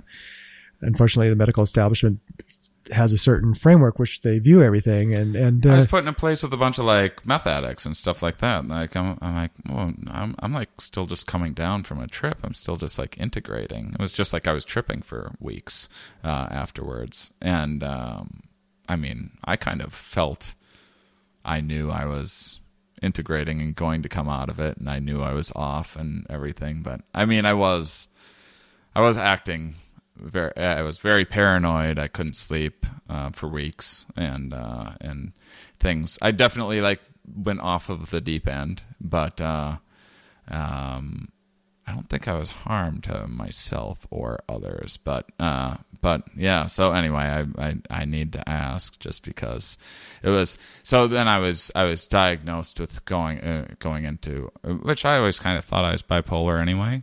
But then I'm a little suspicious about some of those labels, but I got diagnosed as being bipolar 1, which like, oh, if it's just triggered from psychedelics, does that mean that I'm, I don't know. Yeah. But what happened was basically I had these wonderful experience. I was doing lots and lots of psychedelics to capture. We had a low budget documentary with a short time period to make it in. And so I was doing far more psychedelics than any reasonable person ever should, and not integrating and all the things that I'd normally be doing, and things were just going fantastic. Like it was making me feel like very creative and on top of things and taking better care of myself and quitting drinking, and everything was going great. And then I started getting, things started coming from that world, from the ayahuasca world into this world, and it started making odd predictions that were seemingly coming true, and things just got a little too real for me, and I ended up becoming the first week of it was really pretty amazing. I was having very creative ideas, and I didn't need sleep and felt like $1 million. And after you don't sleep for a week or so, the brain starts kind of deteriorating and coming up with odd ideas. And I started getting paranoid and very fearful. And I thought I had maybe figured out how time travel works, and that there's maybe time travelers coming after me to like get their hands on the thing that I was discovering. And it was so things got pretty bizarre after a while. So I definitely needed some sort of help. I think that I could have, gone and hung out with some friends in the psychedelic community that could have put me at ease a little bit, and I could have taken some time and integrated, but that's not what happened. Or even a health professional who's well versed in psychedelics and spiritual emergency and that type of thing. It would have been helpful as well. Yeah. So yeah, I have to ask, just because we've been people, I've been public about it, and I really value the experience. I don't have any regrets, but I regret like scaring my family and girlfriend and friends close to me, but it wasn't for me. It was scary, but it was absolutely fascinating. I kind of knew I definitely have a lot more sympathy for people that are schizophrenic and have these sorts of disorders, and I felt like I was kind of tapping into those states and kind of understood how they were seeing things, and I thought I learned a lot from it. I thought it was really, really fascinating, and I'm now a better person for it. Or maybe that's just a story that I'm telling myself, but I'm definitely I will of all the things that I would take back in my life, it's not one of it doesn't come anywhere near making the list of things that I would relive and take back. But it's also good to add a little balance to the conversation and let people know that things can happen. Yeah. And that's an extremely important point. And that's, I mean, there are risks to these things. And especially, it sounds like you were not allowing time for integration, which is important. And I'm sure, Dennis McKenna says it all the time. He's like, you got to lay off it. You can't take it all the time, because if you don't take that time to integrate, then, things can pile up and I'm also just like a very adventurous person. I kind of was like asking for it. I definitely wanted to like explore the fringes of reality and kind of so you got what I wanted. Yeah.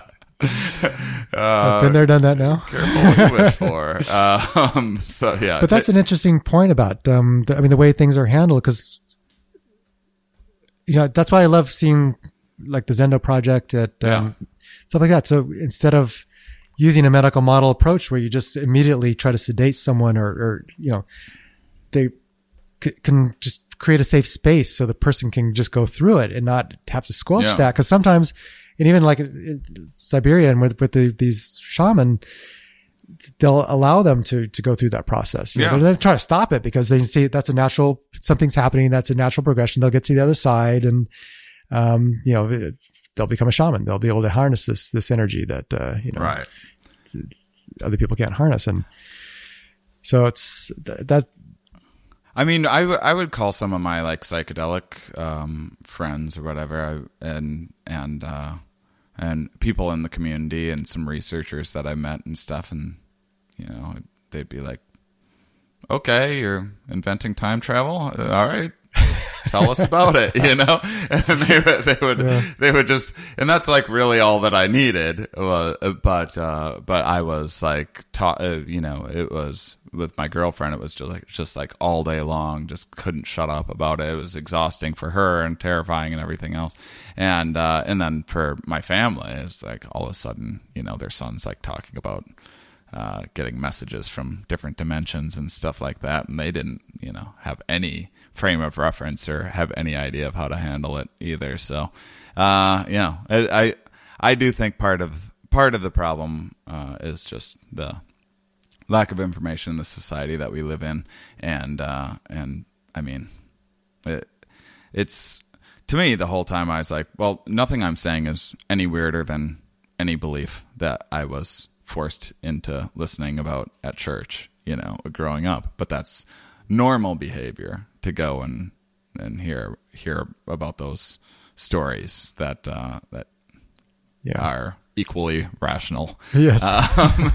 So yeah. Anyway, I hope I didn't mean to like hijack the conversation. No, I'm glad you brought. It's an important point, and that's one thing that is glossed over a lot, and is the possible harms and the dangers of it, because these are extremely powerful medicines, and powerful medicines can be harmful if used the wrong way or in the wrong circumstances, or or have a propensity to go into psychosis, stuff like that. So there should be warnings. I mean, they shouldn't just be cheerleading. And I think that's what the whole reason with the 60s things got shut down, is because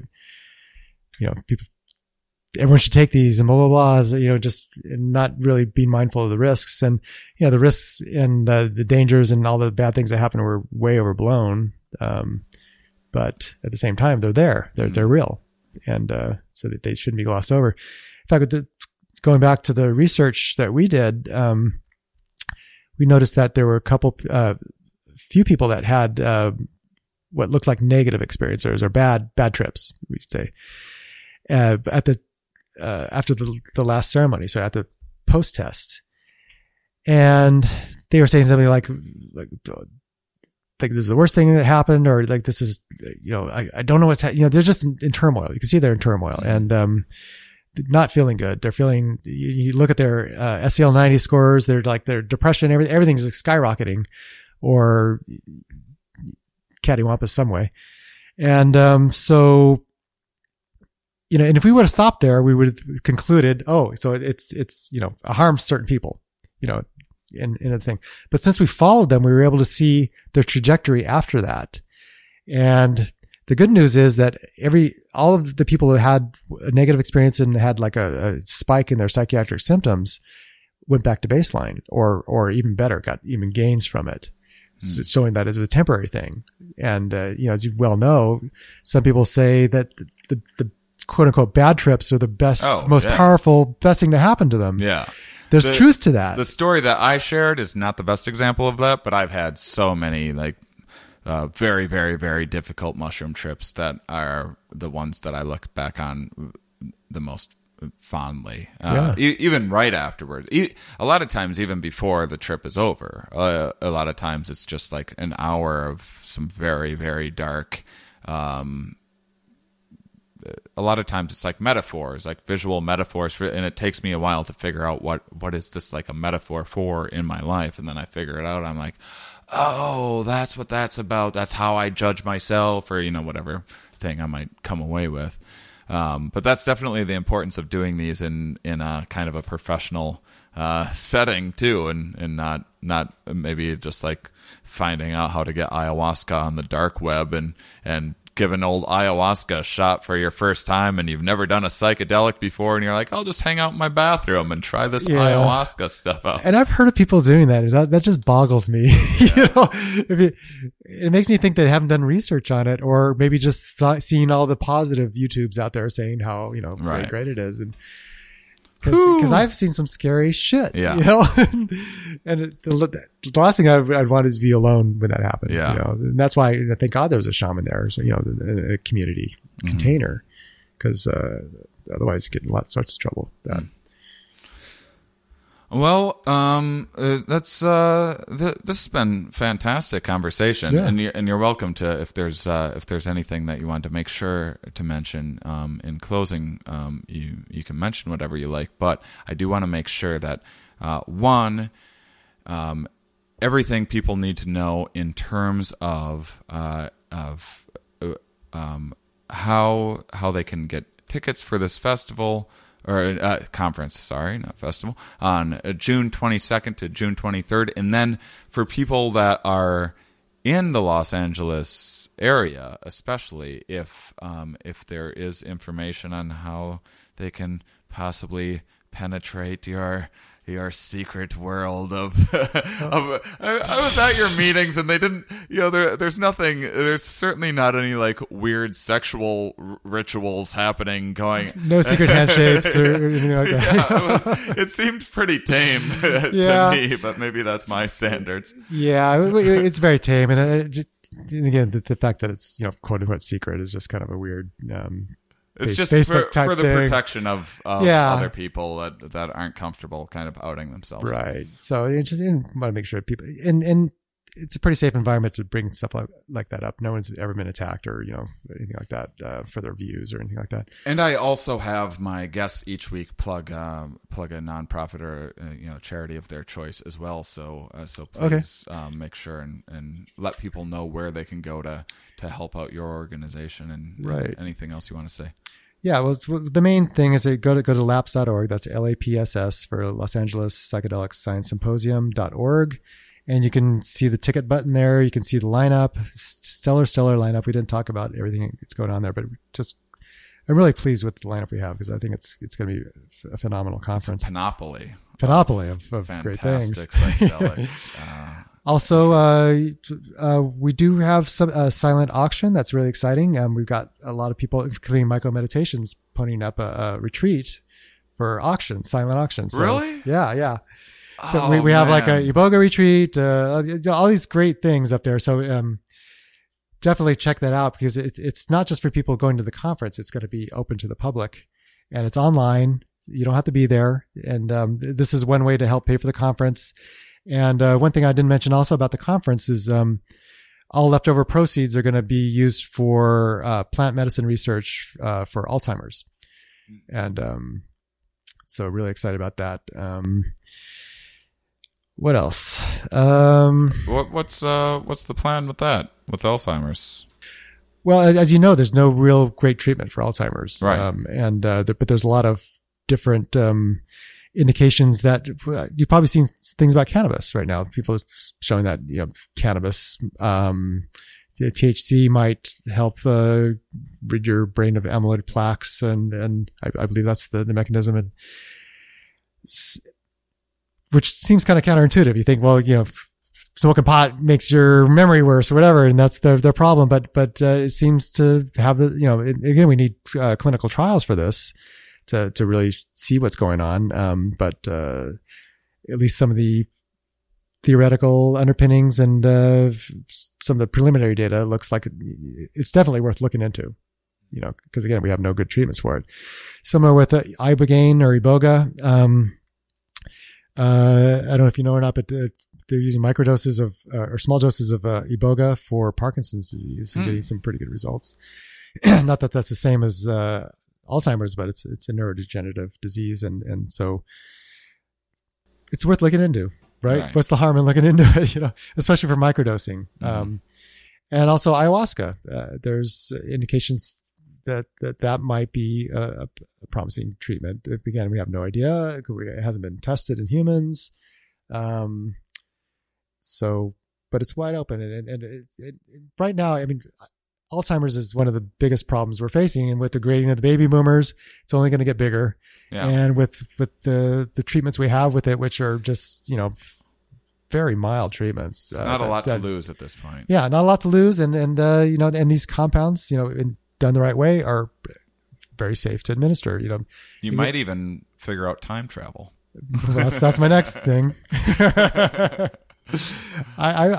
Time is weird. I don't want to get into that tangent, but there's a lot more to it than we think. Yes. And yes, there is. And if you talk to me about time after you try 5-MeO, by the way, we'll see with your conception of it changes. Yeah. Sorry, I interrupted. Did you have a? What was that? Yeah, charity. I'm not sure. We need donations for LAPS. Yeah, I mean, we're, right. I don't mind saying this, but right now it's extremely tight financially because, we're using a ticketing agency where we're not going to see a dime of that till like a couple months after the conference. And there's a lot of upfront costs that we're really struggling to make. And, we're not, this is our first time out of the box. So we're just kind of inventing a lot of this as we go, and we're not MAPS. We don't have an established infrastructure for this. So if anyone wants to help out with that would be extremely valuable. And if you want to get something for that, we are selling t-shirts, which I'm giving you one here. Very nice t-shirts with the design of the logo on there. So if you want to help out, that'd be awesome. We do have volunteer opportunities. I don't want to harp that too much because we already have a huge pool, but if you do want to get considered for that, go on the website now and indicate your interest through the portal. There's no guarantee that you are going to get picked, because we are going to have a screening process, because we do have such a huge pool. We want to get the best of the best. So just want to put that out there. And if you do volunteer, at least 4 hours minimum, then you'll get in for $20 for that day. So just, one more thing about the auction. I mean, we have tons of great items, up for auction. If, there's anyone out there who might want to donate something for auction, that'd be wonderful. That's another way to help out financially. We have people donating everything from signed books to art to these wonderful retreats, Iboga retreats and so forth. And it's going to open on the, we're just getting all 17th. Of the information together here. Yeah. And close on that Saturday after that. There's a whole week it's going to be open. And again, you don't have to be part of the conference for that. You can be, bid outside of the conference. Yeah. So again, some of the things I want to highlight about this conference. Again, we have this auction, and again, you don't have to be present to bid on these items. And we have some wonderful things up there. And it's going to go online on the 17th and run for a whole week. So it's worldwide. You can be anywhere, not have to go to the conference and bid on these. So, and great stuff. And if you want to pony up something for the auction, then we'll give you recognition on our website. We'll try to, help you out as well in terms of getting new business, put your logo up as well. Cause we're trying to build community here and trying to, help each other out. And so, it's a great opportunity. It's a lot of fun too. We got a lot of fun. We have a flotation center, float, so you can float in a flotation tank. I can't remember everything off the top of my head, but there's just tons of great things. So the more, so keep an eye out, go to the website, keep an eye out on the website, to see when that's posted, because for the listener, we have a helper here writing all sorts of notes to in case you're wondering why the speech is a little broken right now. It's because we're making sure that we hit everything, because this is a very important event. Los Angeles, how in the world is Los Angeles just now having its first thing of this kind? So we're just making sure all of you guys have all the information that you need. Right. And I want to highlight again the 3 retreats we have. We have, the Ibogaine retreats, micro meditations, and, it's just worth a lot of money and a great opportunity to, if you've ever been interested in trying any of these things, to get involved with that. And also, again, I mentioned briefly, you can mention again, the nighttime entertainment. So the talks end at 6:00, and, for Friday evening, we're having the documentary film night, where we're showing 20 minutes of your documentary coming out, and we're going to have 5-minute probably introduction and then question and answer. So we have 5 documentaries. It's just real top notch. We've had a big pool of those, so we picked the ones we thought would be of most interesting, and as well as the most informative for people. So and that's donation based. So whatever you can give to get in there. It's a great opportunity to see some great films. And also, go ahead. And for those of you that are already going to my film, actually, we kind of talked about it today, and I think I'm going to be showing about 11 minutes of the film at the conference, and using the rest of the time to take Q&A and tell some jokes and whatnot, because I'm a little bit of a stage hog too. So you can see more of me on that. I love sneaking in a plug for myself anywhere I can. Awesome. Sorry to interrupt, Brett. Okay. And Saturday night is going to be the after party. So we have musical entertainment. It's going to be we have Fractal Love Jam, which is Martin Ball's band. And we're looking to get stand-up comedy there. So we're hoping that Shane will absolutely happy to. Yeah, and we're also looking for maybe 1 or 2 others. So Joe Rogan, if you're out there, you can hear this. Duncan Trussell. Anyone else who wants to, ping me, and we'll see if we can fit you in. Awesome. And you guys also that are coming to, again, my documentary is June 15th at the Dances with Films at the TCL Chinese Theater in Hollywood. Coming to check that out at 5:00 on the 15th. You can also see some representative. I think there will be a representative from LAP. I'm planning on being there. So you can meet Brad beforehand and ask him any questions. If you're like, I'm on the fence with this thing, and I just have one important question to make this big decision on whether I'm going to this conference or not. Brad will be there hanging out after my documentary as well. And well, thanks, Brad, for joining thank you. me. Thanks for having me. That's great. And thank you, listeners, for being such. This is the longest. I believe this is the longest Here We Are podcast in the history of the podcast. I'm honored. What can I say? I thought it went quite well. So I hope you listeners enjoyed it. I'm sure that you did. And thank you for tuning in. Thank you for being such wonderful, curious people. We'll talk with you not next week. We're going to have a bonus episode coming out this week as well. That's the plan anyway. So talk to you soon. Keep an eye out for that. And that's, I got to get better at ending these things. So thank you.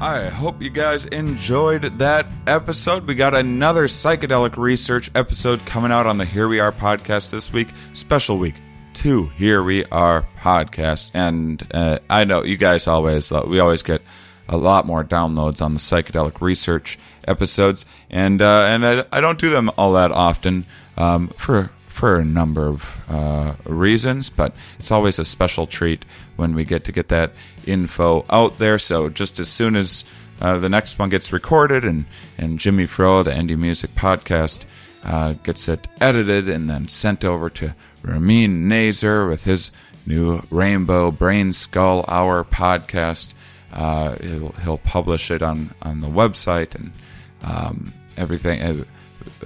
We're all working together and helping each other out. I'll be on the Rainbow Brain Skull Hour podcast, Ramin Nazer's new podcast. Ramin is just this incredibly creative, interesting, talented dude and a very good friend of mine.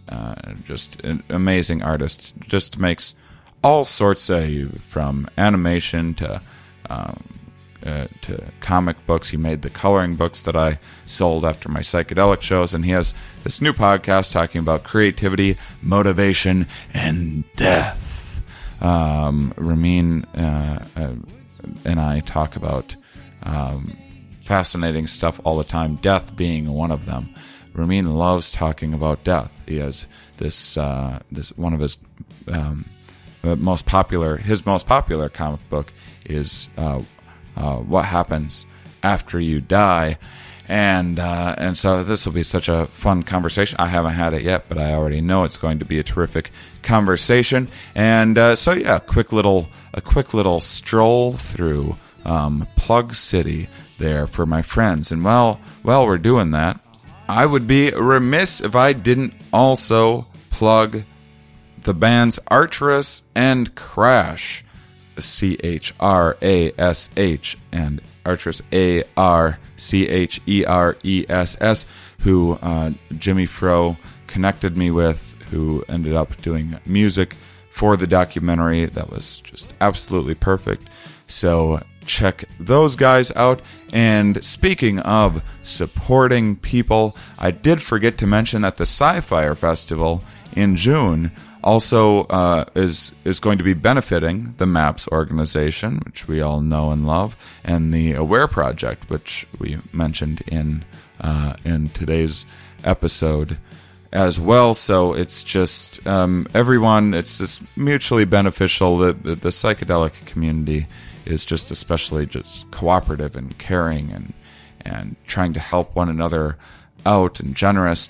And one thing that we forgot to mention on this episode about LAPS, again, LAPSS.org, is that, one, this is affordable anyway. It's $80 a day. There's only 2 days, and this is a huge event with all these amazing presenters coming in from all over the world and other cool events as well.